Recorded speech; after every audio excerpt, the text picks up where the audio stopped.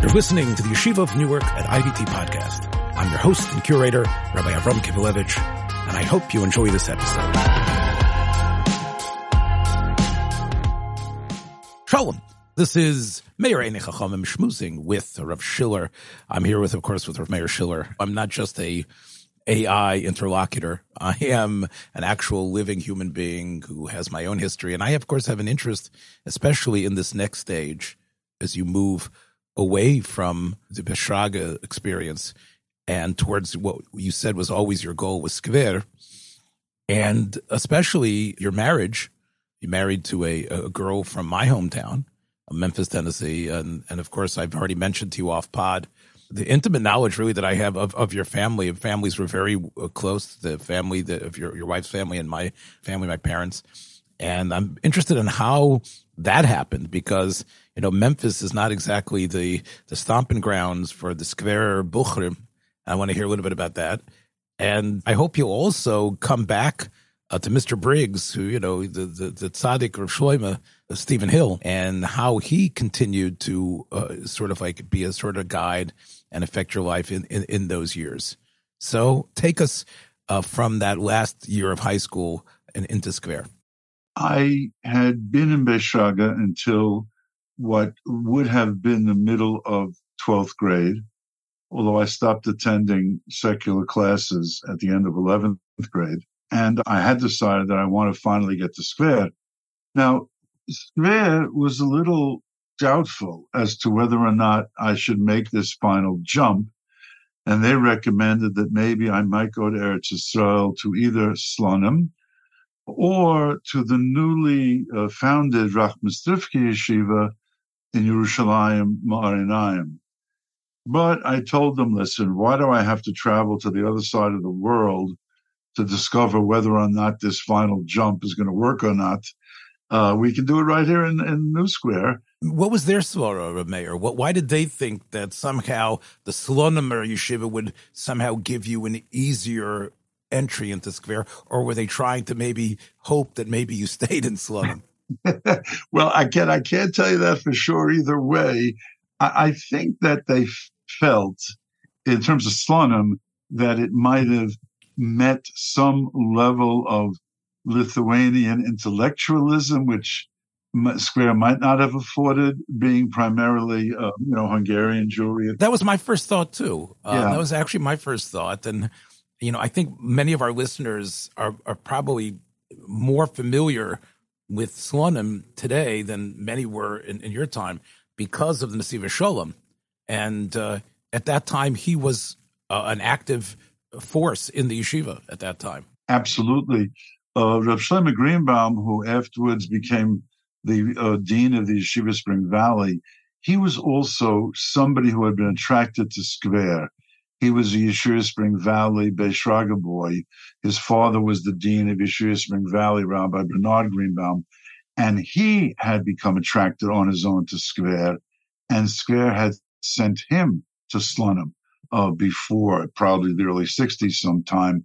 Can I share something which is totally off the wall? It reflects, I guess, my penchant for creating connections. I learned, of course, in the Mir Yeshiva a number of years later. Not that many, considering how many decades have passed, but it was in the mid and late 70s when I was learning in the Mir. And one of the things as an American boy I had difficulty with was finding a comfortable place to learn, a comfortable place to use the facilities, you'll be moichel. And to me, I always went to Slonim because that was it was a more modern building.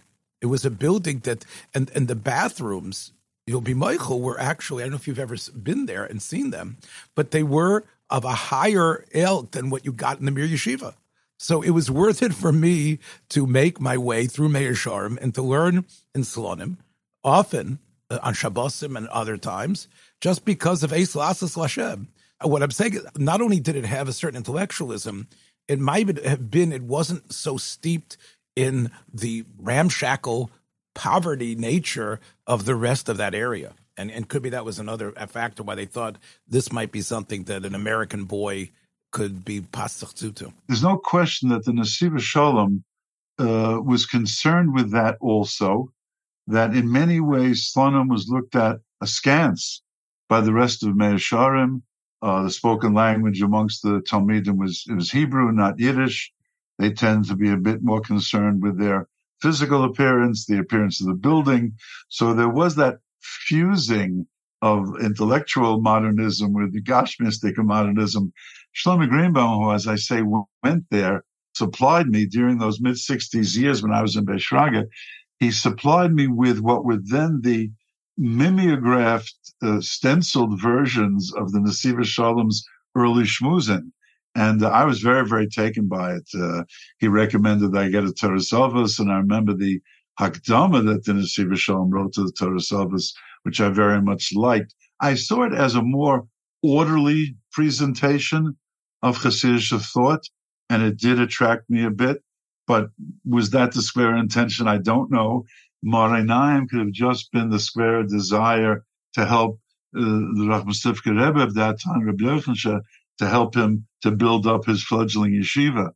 But again, I can't tell you because again, this is really what was. But I'm sure you did a couple of little Robert Frost speculations of what would have been that road had you taken it. What would have occurred? Clearly, it would not have led, I guess, us to be talking here. Although you never know, there is something about Eretz Yisrael's grip that it has on you, and it doesn't just grow on you, but you become absorbed into it in a very strong way. So that didn't happen.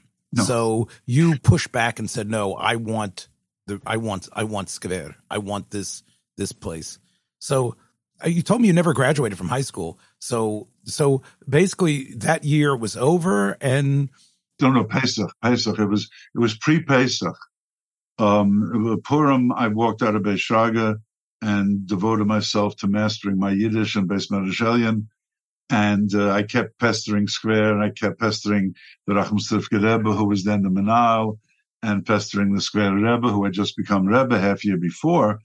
And I huffed and I puffed, and finally they let me into the yeshiva, Pesach 1969, which would have been the end of my senior year, when I've still been in high school. I see. We talked off pod yesterday, and let's talk about this a little, because again, it's something that I feel an affinity to. You said you took sort of like a crash Yiddish course, because Beishraga, although I'm sure the people spoke Yiddish in the Haim, the language of instruction was English by all the Rebbeim. Except for Rabbi Schwab, as long as we might as well mention Rabbi Schwab, about whom a new biography has just come out.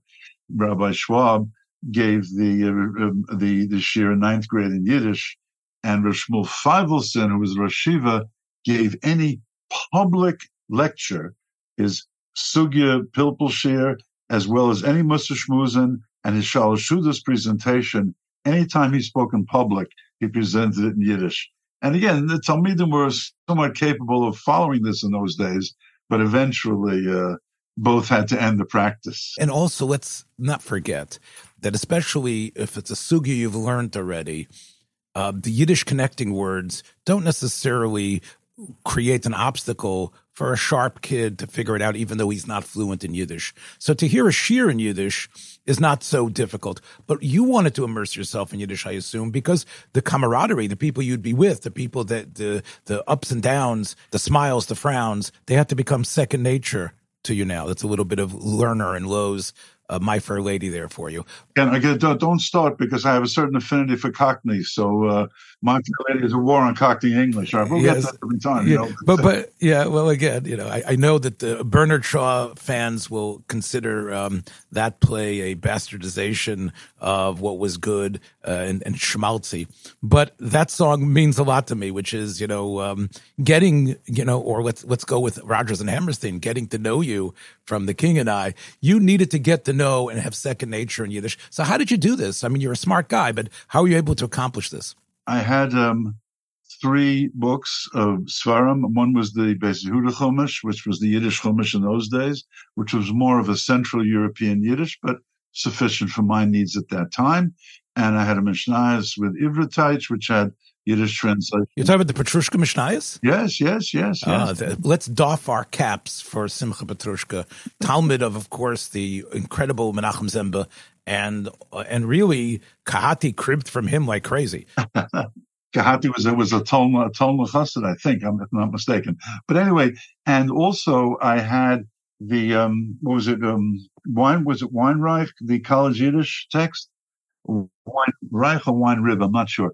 But anyway, he had a college Yiddish text. So you immersed yourself. It was this, you weren't trained. You didn't have like a teacher who came in. You just read like crazy. And based on Shellian, the chavrusas that I arranged for myself were all Hasidic types, and their instruction was to not allow me to say a word of English, and neither they nor I. So I had Siddarim around the clock in Beis Medashelian in various Gemaras, which were only in Yiddish. Mm-hmm. And that was sort of like that post-Pesach Zman that not only served you as a way to imbibe Talmudic methodology and logic, but also to be able to speak the tongue. At least, put it this way, I'm sure even after that was finished, you weren't actually, speaking like from Unzera, but well enough to be able to not be earmarked as a tin horn. Right, and also understand in Skverer Yeshiva, and that was it. You sunk or you swam. Nobody in Skverer Yeshiva was speaking. Probably almost all were not capable of speaking English. So it was either, you spoke Yiddish or you had no friends. So it was sink or swim in Skverer Yeshiva post-Pesach of 1969. So seeing yourself sufficiently able to converse, when was it that you entered the Skverer Yeshiva as official Talmud? After Pesach 1969, we were learning Masechta Sukkah, the first parak, under Rav Moshe Green, the Rosh Yeshiva. Rav Rebbe, Rav Yitzchak was the Manal, and I came in there, Sukkah in the morning, Shulchan Aruch from 5 till 7 in the afternoon, which was Hilchos Muktzah, and Lulav Gazel, which I learned Bekias at night with Rav Mechel Steinmetz, who is now a Skverer Dayan in Borough Park. That was my day, and it was sink or swim, and I relished every single minute of it. There was a Yid in Skverer by the name of Rav Moshe Weiss, Rav Moshe Batlin, who was an Alto Polish Chassid, who used to prava Siderlich by the yahrzeit of many, many Rebbes after 10 o'clock at night. So after yeshiva, if you wanted to go sit by Rav Moshe, you went there, and I went there, I think, to almost all of his Siderlich. Shabbos before the yahrzeit, before a Yom Tov, we would go to the Rebbe and sit with him, and he would talk about the Baal Yahrzeit or the Yom Tov. And then, of course, Shabbos, there were 3 Tishin. So all in all, that combined with Rav Moshe Green's Ian and strictness and all these other things that were enriching my liberal arts of Judaism, all in all, it was, I might say, the sweetest time of my life. And even though I am sure just to be able to swallow everything that you were doing, you had to limit some of your other interests and other areas that that percolate in your head, right? You had to. I'm sure you couldn't be reading, some of the belles lettres of the type of works, or even the national, even Buckley or any of that stuff during those first intense years, right? Absolutely true. I still subscribe to National Review at home, and when I would come home, Ben Azmanim here and there, get new change of clothing or whatever, I would have National Review and American Opinion, and maybe a couple. So basically, the Ellsberg papers and all the stuff that was, against the war, all that material that was in the public face in 69 and 70 and 71, that sort of like went over your head. You were immersed in the yeshiva, basically, right? You weren't 100%. 68, I was still in Beis Shraga, and I remember feeling betrayed by Goldwater and Tao because they supported Nixon over Reagan. So I still had my passions of the time. And in 72, I was shocked beyond belief that National Review did not support John Ashbrook in his challenge to Nixon. But again, as you say, it was a much more distanced relationship to those interests than I'd had before. Sure. I mean, look, it's almost like the way you're describing it, despite the efforts and energies that you put into learning, even in Breuer's and then later in Beis Shraga, you feel that you really started to flex your muscles and really feel yourself a thinker in Talmud and in Machshava and Chassidus and everything, really in those years in Skverer. And you're right, we all go back in many ways and tap into those incredible fruitful years where the growth arc is off the charts. And, we think it's going to take us forever. It doesn't always, many times we don't necessarily hit a glass ceiling, but we recognize that injection of energy that can only come with youth and excitement. So I understand what you're talking about, although from somewhat of a different perspective. The avoda of Skverer was obviously different, not only coming and listening to the stories of tzaddikim, but probably the precious and the avodas Hashem was on a different level than you had seen before. No question about that. Also, the great emphasis on anava, humility, and Ahavas Yisrael. But certainly, precious is not a bad term because you couldn't be seen as a serious younger man or a serious balabas even if you were Megushamdik in any way. I remember there was once a time when the Talmidei Yeshiva staged a mini mutiny over what they regarded as a poor supper. It might have been served on Sunday night. It was of the leftover chicken from Shabbos immersed in tomato sauce, and we didn't like this, and there was a mini protest staged, and the whole state went crazy, as to how we dared do this. And I remember Maya Bron, who was an old Hungarian Yid, a Grosse Chassid. It sounds like Kent State, upstate. Yes, it was. It was yes, Kent State. Yes, it was Kent State up there. Well, they took the 5 ringleaders who had actually thrown the food into the garbage Friday night when they were in the kitchen, and they sent them all home, and they had to come back with $150 knas. This is 1969, right? Maybe 1970. And they had to come back with that knas, or else they would not be readmitted into the yeshiva because they had thrown out that food on Shabbos Friday night. But now, Maya Bron, I remember, said the next day, and he said, I'll do the Yiddish first, and I'll translate, because Yiddish is much better the Hungarian accented Yiddish. He says, "Wos willen die Bucherim? Me get noch Pitte zu the Brot. Me get Pitte to the Brot. Wos willen sie? Wos willen sie?" Which means, translate, says, what do these boys want? They're given butter with their bread every day. What do they want now?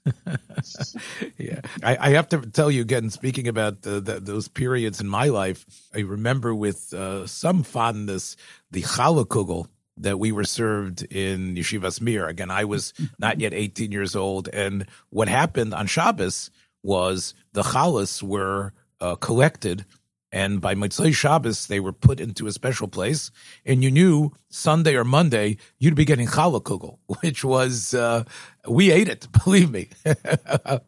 And, and we liked it. we didn't much of a chance. I'll tell you, I used to eat by Yid Ramesh Eisenbach, who was actually the current Skverer Rebbe's Chavrus at that time. He was a Grosser Talmud Chochem, a Galician Yid from Yaroslav. And again, it was a very simple, meager Gashmias. On Shabbos, the family was treated to orange soda, which was not allowed during the weekdays. But how were they treated to it? Every boy and girl in the family, after the flesh, got a shot glass full of orange soda.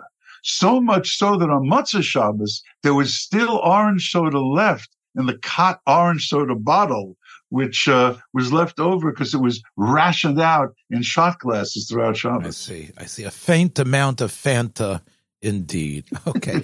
It clearly was something for your sensibilities to be exposed to, especially in coming from the middle-class life that you had, the way you grew up as a kid.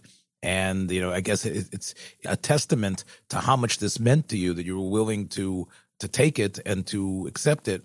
No, nobody. I'm sorry to interrupt you. I'm just interrupting one more time. Tell me, sorry. Sure. But, it's brought down from the Arizal that one should not use a towel after the mikvah on Erev Shabbos. Now, somehow in the ultra Hasidic circles, this was expanded to post any mikvah that one should not use a towel. So again, we did not use towels except on our hair because of tefillin shouldn't get wet. And I remember I had a friend of mine who we regarded as a very megishimdik, a fancy mensch. He would tell me years later that he smuggled a towel to the mikveh under his suit because he was so embarrassed to bring a towel to the mikveh. Based on the time you got married, you were a mere 20 years old. I tell people I got married, when I was 22, and people are shocked. And you told me just a couple of minutes before we started recording that you were from the older guys at this point. So tell me, what was the drive to get married? And again, how was it that the Southern Belle ends up in your lap? The average marriage age in Skverer, as I think among almost all Hasidim in those days, was 18 for boys and 17 for girls. And if you got to 19, it was not good.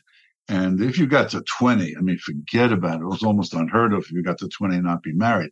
So again, they were Skverer was trying to find a good shidduch for me.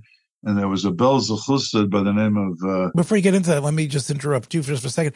And again, for our listeners, and I know most of them are obviously know the attitudes of Chazal, but is it based on the Gemaras and Kedushin about Hirhure Aveira, based on the fact that you have to learn B'Tahara, and that we know what sort of natural urges are going to be creeping into your head, and obviously it'll be Kol Yom of Ba'Aveira, Kol Yom of Hirhure Aveira. That was really the attitude why you needed to get married that young. Exactly, absolutely correct.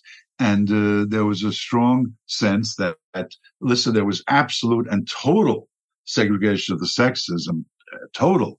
There was one night in the middle of the week when we were allowed to go to the grocery store, and at that point it was emptied out. No one else could go, just Talmidei Yeshiva. Because there was no contact sight. It's nothing to do with any non-many females.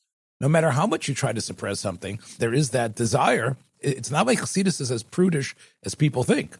And therefore, it's understandable. And I think there's a misconception, and you might have done a lot to dissipate that misconception about the sort of strange relationship Hasidim have with their wives, as if it's some sort of dehumanizing one. It actually is very, very loving and giving and open in many ways. So the idea of getting married young isn't a cultist type of mentality. It really is a way, I think, to sort of give an injection of not just take away the taivas, but also become a mensch in a way and be misnaig bechesed to somebody else.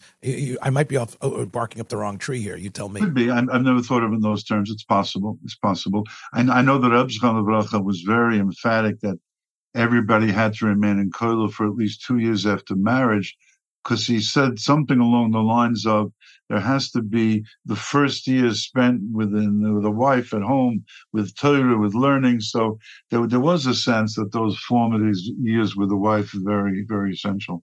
Mm. So now, one of the things that has been a pet peeve of mine, and we all know what it comes from, Meir, is that a Baal Tshuva never gets the schmaltz and pitter from the miyuchasim. Despite the love that they give to Bali Tshuva, there's a red line. You have that in Chabad, and it's a very glaring thing. The Stipler wrote excessively about this, and he was very upset about it. And he was machadesh that. And again, I'm going to put things on the table. The chumras of Ben Anida, the chumras of other sorts of things, as much as they loved you, but we can't give him to one of the typical Chassidish shidduchim because Soif Kol Sof he has a pgam based on his history. Again, the Stipler was machadish, and I think so powerfully for his door and for our door, that when you see somebody is a Ernst to Ernst ben Torah, that clearly he has been misgaber on whatever sorts of proclivities the zivug that wasn't so hagoin produced, and therefore the proof is in the pudding. And I think Rabbi Yashiv seconded that type of approach, but that is not the case in any of the Chassidish Mekaymis. They have not budged an inch as far as that goes. And again, I'm not trying to open up any wounds. But I think you're correct. Although the only thing I would say is that the Chassidish Welt of 2023 is not the Chassidish Welt of 1969. So I think there has been movement on many areas. This one of them in the Chassidish Welt, although not in the hardcore Chassidish Welt. In other words, the example that I always say is Phyllis Terrace and Jefferson Avenue, which are the headquarters of Skverer and Vishnitz. But once you get outside of the hardcore and you get to your Ammons and Chestnut Ridges and Pomonas and so forth, I think there is a lessening of some of these standards and other standards as well, some positive, some negative, but there is always change in society as much as we like to deny it. Yeah, so again, I get back to again. So how were they able to find Mailan's woman? How were you able to find that without going into too many personal details if you don't want to? Sure. No, there was a fellow who was collecting money for Torah Vodas. His name was Finkelstein. I don't recall his first name, but he happened to come to Memphis, and my father-in-law, my mother-in-law were, again, you know better than I do almost, were the staunch Orthodox Torah loyalists of Memphis. They were both Baalei Teshuva themselves.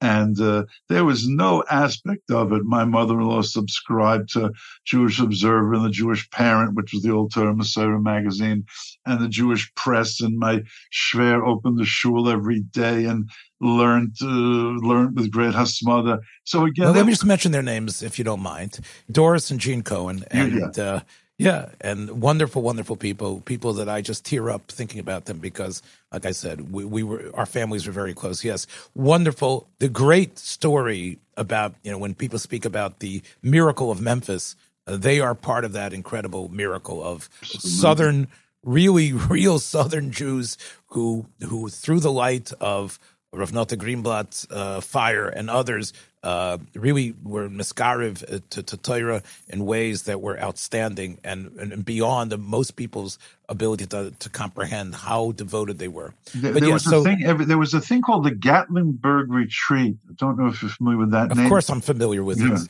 So, I'll tell you what the Gatlinburg Retreat is. Yeah. Memphis, although it now is sort of receded in terms of its leadership as a Jewish city, at that time, Memphis, because of its strong proportion of Orthodoxy, and many of my own relatives who had become wealthy, they conceived of the idea of having, right before the winter began, a retreat at one of the capital, really, city of the Smoky Mountains. And this retreat was attended by not only the Memphis Jewry, who had to basically drive the 400 some miles there, but also Jews from Atlanta, Jews from Chattanooga, Jews from Louisville, Jews from Nashville, Asheville, all the villes over there, Savannah, and even Jews from Florida. And the Gatlinburg Retreat was a place not only to enjoy yourself in a pretty nice hotel, a Holiday Inn at the time, but to sit around the swimming pool on Shabbos, not going swimming, and hearing lectures from various stalwarts of the Torah world who would come in and speak. I attended one, and I was really, in a way, ignited by the ideas I heard when I was, I think I was around 9 years old when I went, because basically that same time that we're talking about, and I heard of Shlomo Feifeld speak. Yes, he was a regular. My mother-in-law used to say, we had everybody there from Rabbi Gifter to Rabbi Rackman. She understood the nuance there. The nuance there. Yes. Right. So that was Gatlinburg, and it was, by the way, the biggest Talmud Chacham who was attending there was the Mashgiach, and that was Rav Nota Greenblatt. Rav Nota shunned the spotlight, although he could wipe the floor literally in learning with almost any of these names of the people, except for Rav Gifter, perhaps. But Rav Nota served as the chief cook and bottle washer. He went there and walked around to make sure, everything was kosher, that stood in the kitchen. So it was really an incredible experience that was sort of like self-generated. She would tell stories about the Gatlinburg Retreat and this rabbi and that rabbi. And again, she never quite morphed into saying Rav or Reb. They remained Rabbi. Rabbi. That's right. That's correct. Rabbi. They stayed that way. Rabbi Belsky, Rabbi Greenblatt. Rabbi Belsky, yes. But every one of them, and she would say over things, and she had learned that. That's the only. Right. So how did your wife become into the orbit, which is not just the yeshivish orbit that so many of the Memphis girls had, but how did it actually come as to be suggested to a chassid? How did that happen? Well, again, you have to understand that my father-in-law and mother-in-law, they were open to all aspects of Orthodoxy. They would go to Eretz Yisrael. They had certain people they supported there in Meir Sharim. There was, to them, if you were from, you were in.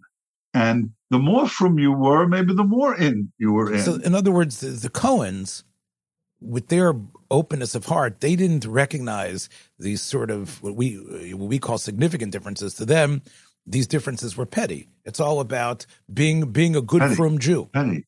That's right. That's right. The more Torah, the better davening, the less talking, the more chesed, the better you were. And it didn't matter what you looked like. They sought Ernstkeit. My friend in particular fell in love with Skverer. I mean, he couldn't get enough of it. So again, your point is a very good point, that since their measuring rod was the Judaism they had absorbed at the Gatlinburg retreat and the Jewish Observer, the Jewish Press, etc., these distinctions were petty, as you say. So somebody, a Meshulach for Torah V'das, who knew about your wife as a girl growing up in a nice home in Memphis, somehow approached the Skverer administration or approached you? No, approached the Cohens first. And somehow knew about Mayor Schiller, who may imagine. Yes. What was in his... Let me go back a second, because there's a Hashgacha Pratius here. This man's son, whose name was Leibel Finkelstein, was a Belza who was a son-in-law to somebody in Skverer. This was at a time when Skverer was still allowed to take son-in-laws from other Hasidic groups. In the end, this would provoke a whole loyalty, security, sort of Red Scare era in Skverer. And these guys eventually all moved out. I think every last one of them had to move out eventually. But for that brief period in the 60s, they were there. So Leibel Finkelstein knew of me, and he told his father, who told the Cohens. Would that Red Scare purge have taken place in Skverer 2-3 years earlier? Both it wouldn't have happened. A shidduch is arranged, and your wife is flown out to New York, or you actually make the trek down to Memphis? Well, how did that happen? He was in seminary in Baltimore then, because the Cohens sent all their daughters. They did not consider a post-high school, or even high school, I think, for some of them. Right, because although Memphis and your wife and I are both proud products of the Memphis Hebrew Academy, the Hebrew Academy was basically a program until the 8th grade. It was only in 1966 that the yeshiva was conceived of, and that was my first chance to see Rav Moshe Feinstein. And I, Baruch Hashem, was zochet to see him sitting in a metal chair in a somewhat of a hot, unshady playground where he was sitting as the yeshiva was unfolding. But this was obviously a fledgling institution, and it was something that many of the Memphis families, including my parents, weren't necessarily ready to sign their kids up for. Therefore, the Cohens opted, although now there's been a high school there for many years named after my grand aunt, Goldie Margolin. They sent it to the Beis Yaakov of Baltimore. That's where, so she was in Rabbi Steinberg's school. So yes, that's correct. So she came up to New York, and there was a fellow who was a teacher in Breuer's by the name of Elbaum, who was diving into Skverer himself at that time. So he knew me from the high school years in Skverer. So his home functioned as a place where I would meet with my future wife. So it wasn't like that you were going to take in the sights and sounds of a Manhattan streetscape. Basically, it was like meeting in a Oifen Sanua in somebody's dining room. Yes, completely. Right. Obviously, you've been married for many, many years. I would assume, your wife was quite happy to have someone who could speak if not the King's English, but the English that was probably the way she thought and spoke, and right, that was a big advantage that you were able to have that sprach together. Yes, surely. And again, my Schwer and Schwiger, father and mother-in-law, they it just from learning. I heard about you often from them. They would always talk about. They talked about the other son-in-laws too, but they talked about you in a great way. So they supported us all in Kollel for many, many years, he worked long, long hours in that store in Turrell, Arkansas. Turrell. Not that far from Turrell, the bridge. Not that far. No, not at all. No. And he kept that store open crazy hours in an all-black area of the town, in which, as he would put it, he would have to make sure once the first of the week hit, or the first of the month, he had to get quickly out and do his collections, because once you let them keep the checks too long, they bounce. Yeah. What was the store again? It was a furniture store, at which he sold on credit to these people. And he schlepped the furniture to their homes, and he schlepped out to collect it if they didn't meet their payments. Yeah, and he carried a gun. Look, I think I should just tell our listeners, many people are familiar with Memphis being close to the Mississippi River, and Memphis really abets two other states. It abets the Mississippi and Arkansas. And so if you go south in Memphis, you go into Mississippi. If you go directly west, you cross into Arkansas. And the environs, to the south of Memphis and to the west of Memphis, like West Memphis, Arkansas, Forest City, Arkansas, these are cities which can, I think, really be called suburbs of Memphis. And most of them were, at least in those times, very economically straight. They were not, they were almost like slum suburbs of Memphis. Right. And that is the reason. Right. Yeah. Although suburban and rural to some extent, but very impoverished. And Turrell, Arkansas was largely non-white.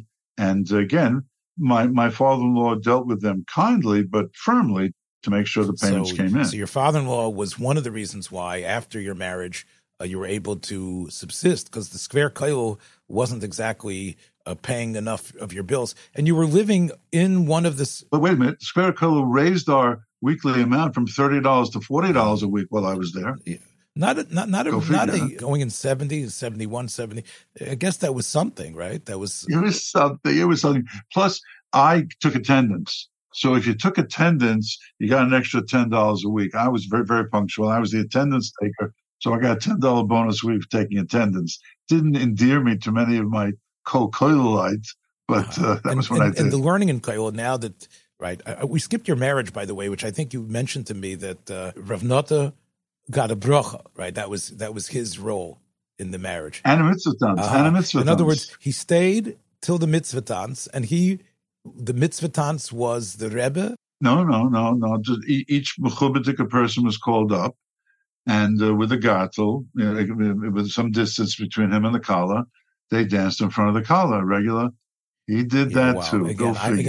Rav Nota does have a number of Hasidic relatives. He has a number of Ger Hasidim in Yerushalayim that I spent Shalashidus with him. And, he walked with me to his relative's house, and we had Shalashidus together. And of course, after we exited, you should have heard him dismiss almost every single aspect of Chassidische Hanogas that they were involved in. He was not an ecumenicist when it came to these matters. Again, in his heart, he felt a lot of it was, he was not a mystic, although he was a very, fervent believer in the holiness that the Jews could accomplish.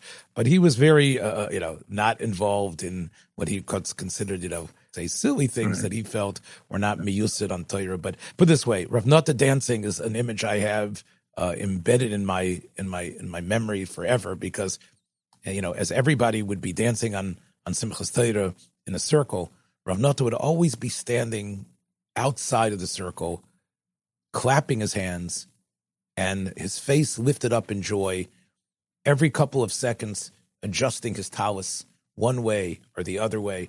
And the talus sort of, to me, became sort of like the cape of a bullfighter. It was almost like, in other words, we're dancing with the Torah, and Rav Nota is matador, the maestro of the whole event. So yes, I don't want to indicate that he was a kalta litvak that IL parrots would make fun of.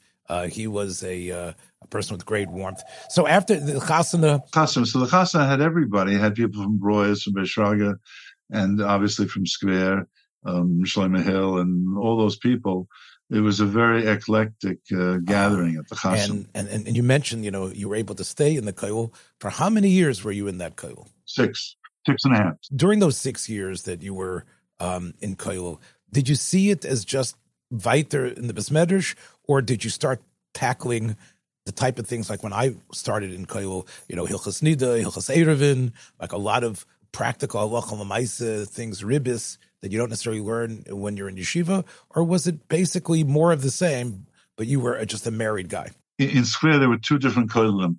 There was the Kollel in yeshiva, which continued with Rav Moshe Green's focus on Gemara, and there was a Kollel which was in the shul, in the Beis Medrash, in which you were allowed to pursue your own interests, which again included Yoredeya, Hilchas Shabbos, Hilchas HaPeiros, things like that. So I was in that Kollel, in the Beis Medrash Kollel, where you have a little more freedom in terms of what you might choose to study and not study. Also, there was no Kollel at night, so I was able to pursue my other interests a little better in the evenings, and I would call at that time both Jewish and non-Jewish intellectuals, quote unquote, and to discuss with them my ideological. So in other words, after your marriage, you were able to somehow go back to what had been, sort of bottled up for a while. Now, you were living in the environs of Skverer. You had an apartment in the Skverer Yishuv? Right. The first 2-3 months after my marriage, we were in Muncie, and then I persuaded all concerned that we should move to Skverer, and moved to Skverer in the summer of 1972. Now, I assume, whether it was an actual written contract or not, there was a certain understanding that to live within Skverer, you had to abide by certain internal rules. The famous takanas. There were takanas made in Skverer fairly early on in the history of the village, and their nusach varied over the years. It's a subject all of its own, but essentially the takanas said we have certain religious standards which you must abide by. The Rebbe is the man in charge. Whatever he says goes, and eventually they added whatever he says goes, even if you happen to be somewhere else, that his hadrachas are kaveya. And these are the famous Skverer takanas. If you didn't sign them, you had to leave within 30, couldn't stay more than 30 days in the village. And just a humorous footnote, there was a hardcore Meir Sharem, the Turikata guy who got married to a girl from Skverer for whatever reason, and they showed him the takanas, and he looked at it, and this dude in Yiddish, he said, Dos Aveda Zara Mamish. To have such fealty to the Rebbe. Yeah. But you were okay signing it. You were okay accepting it. Yes, absolutely. Despite 100%.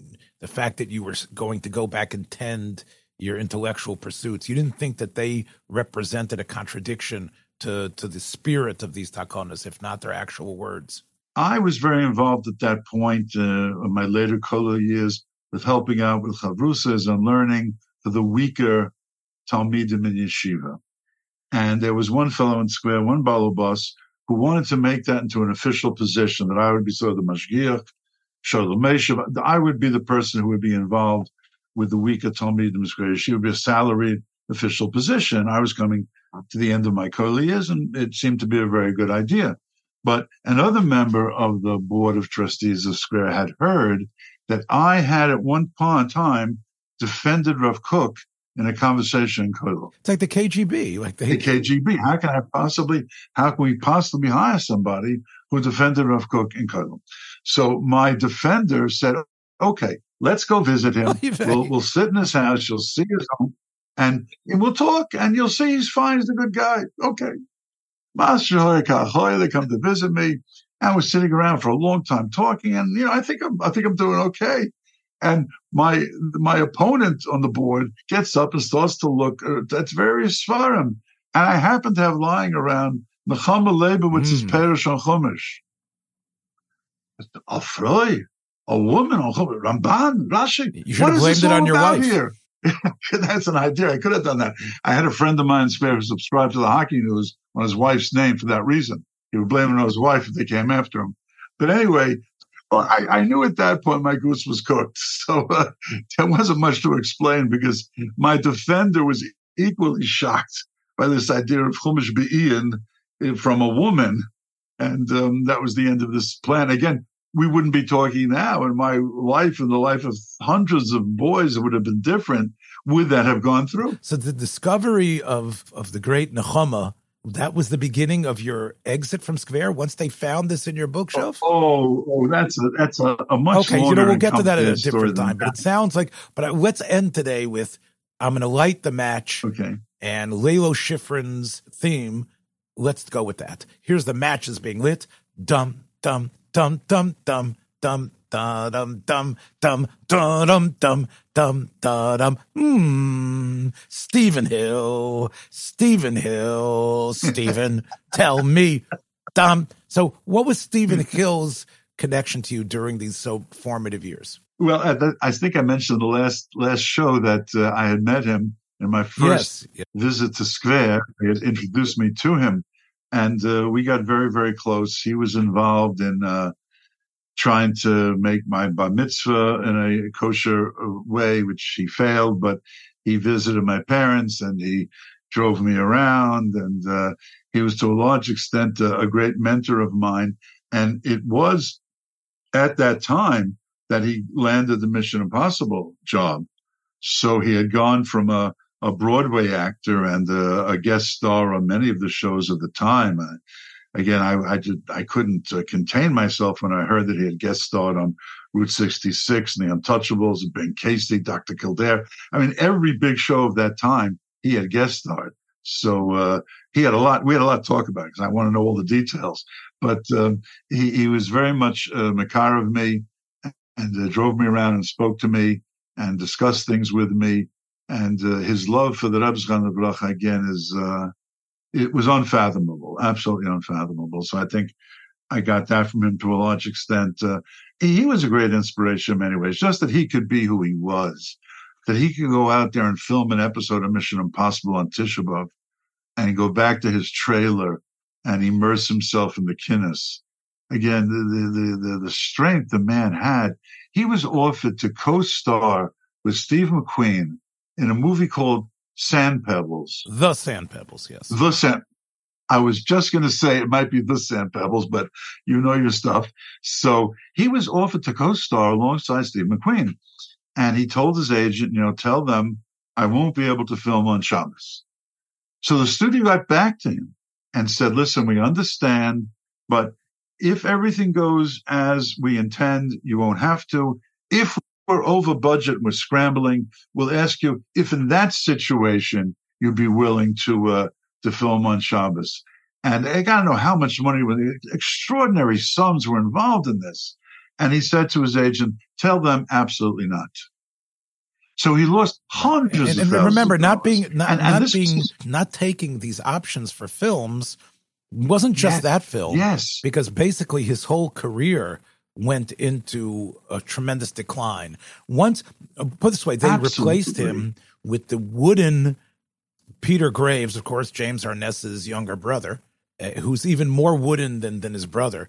And, Peter Graves, really, because of Mission Impossible, became almost a household name. Stephen Hill, on the other hand, who really goes into obscurity for so many years afterward. Right. And again, he got an occasional movie here and there. But again, these were death blows to his career. If he would have started, and again, understand something else here. This is a man, his whole life was dreaming to be a star when it came to the theater, when it came to movies. And to be a co-star with Steve McQueen at that point, that would have made him tell them absolutely not.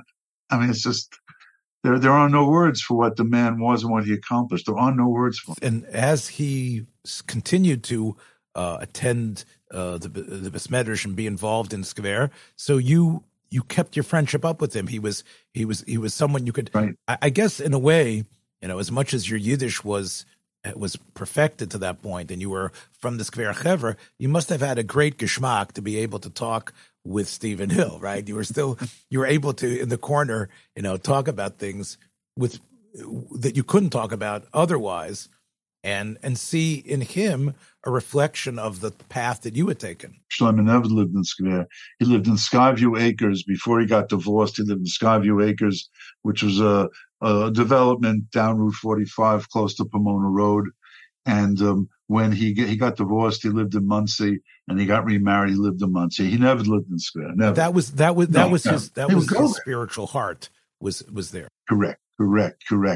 He once said to me, this is just a humorous note here. We were once talking, I was there with him, and somebody said something about, if you forget Yalav Yovo, you have to over. So Shlomo said, I actually forgot Yalav Yovo 3 times this past Rosh Chodesh. So somebody says to him, really? What was that like? He said, the Shemona Esrei the 4th time was a lot quicker. I see. He went back, he was medactic. Just one last note. Again, I'm happy that you had such a great friendship with him, and those of our listeners who dig deep can probably find somewhere online the tribute that you penned for Ami Magazine, which was a very, very moving tribute and informative. Skverer did an article about him in their Yiddish journal, the Oiris, and there was a picture of him sitting next to, who did he co-star with in the firm? The big Tom Cruise, right? Was it Tom Cruise? So there was a picture of him sitting next to Tom Cruise. Filmed in Memphis, captioned by the way. Under it, was it really? Yeah, it's set in Memphis, yes. Maybe, right? And the set in Memphis and picture of him saying, and just there are other films that are supposedly Memphis, but it's not Memphis. So he's in that picture, and they gave a picture there. They said that Rav Shlomo sitzt neben a movie spieler, because the name would have been so irrelevant that they go and describe him like a here movie. He is. Of course, Tom Cruise has his own religious. I think he's a Arlon Hubbard, right? He's an Arlon Hubbard chassid. Plus, again, isn't he the current Mission Impossible guy? Yes, that is true. Am I wrong? That is true. He is. So yes, he succeeded Shlomo in that position. I will tell you one thing, and I think I mentioned this to you many years ago in a conversation that you've forgotten, but I think I mentioned to you that I felt that you could see the tension in that one season of Mission Impossible.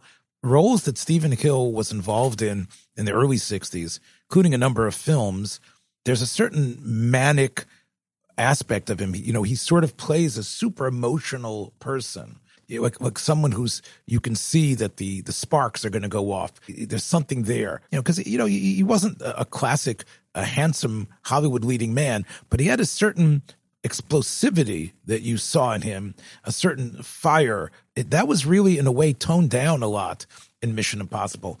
It was toned down to the point. And they say some of it has to do with the producers themselves, the Gellers, who were trying to trim his role.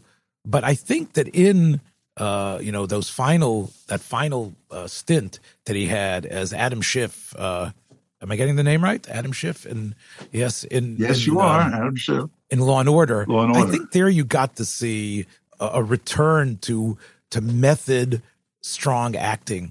You got to see him as grumpy. You got to see him as indignant. You saw it wasn't just, I've got to get these guys together and they're going to work on a mission. But you see, in that role, I don't think he's ever been replaced. I mean, they've had other Diane Wiest and other sort of other lesser people have come to be considered that sage mind from a different era. A few follow-up ideas. Number one, Martin Landau said about him that there were 2 actors coming up in the 50s. There was Stephen Hill and there was Marlon Brando. And we all thought that the big one was going to be Stephen Hill because of that electricity which he generated. That's one. 2, he always said to me that he enjoyed acting much more after he became frum, because it wasn't the be-all and end-all of his life. The center of his life was God and Torah. And then he enjoyed acting, but this was his self-definition, and therefore he was able to enjoy it much, much more. I offer you one further reflection on this, that I have a cousin through my stepfather, whose name is Larry Miller. I know Larry Miller. Actor, I've seen comedian. Larry Miller, yes. You know Larry Miller? Sure. So he's my cousin from my stepfather. Now, he was a recurring figure on Law and Order, in which he was accused of killing his wife. And each time he was able, through money and finagling, he was able to get off. And finally, when they brought to Stephen Hill the fact that this is the 3rd time or the 4th time that Larry had been accused of murder of his wife, so he got off a line which was so Stephen Hill of the late era. He said, "What's the matter with this guy? Didn't he ever hear of a divorce lawyer?" Well, Tizichrei Baruch, I'm happy that we are able to go down to the Delta a little bit and go back, to Hollywood and back. I love this idea that you wrote about, that they would send the limo for him and make sure he was back in time for Mincha. Tizichar Baruch, he should have a gur alichtige Gan Eden, bigger than any of the spotlights of the Hollywood sign. A gur lichtige Gan Eden. We'll catch you guys next time as we more schmoozing. Meir Nechachamim with Meir Schiller. Take care, everybody. Be well. Kotiv. Thank you so much for listening to this episode. I hope you liked what you heard. If you did, please take a moment to share this or any of the many episodes available on our platform with friends in order to help grow our community. Until next time, shalom.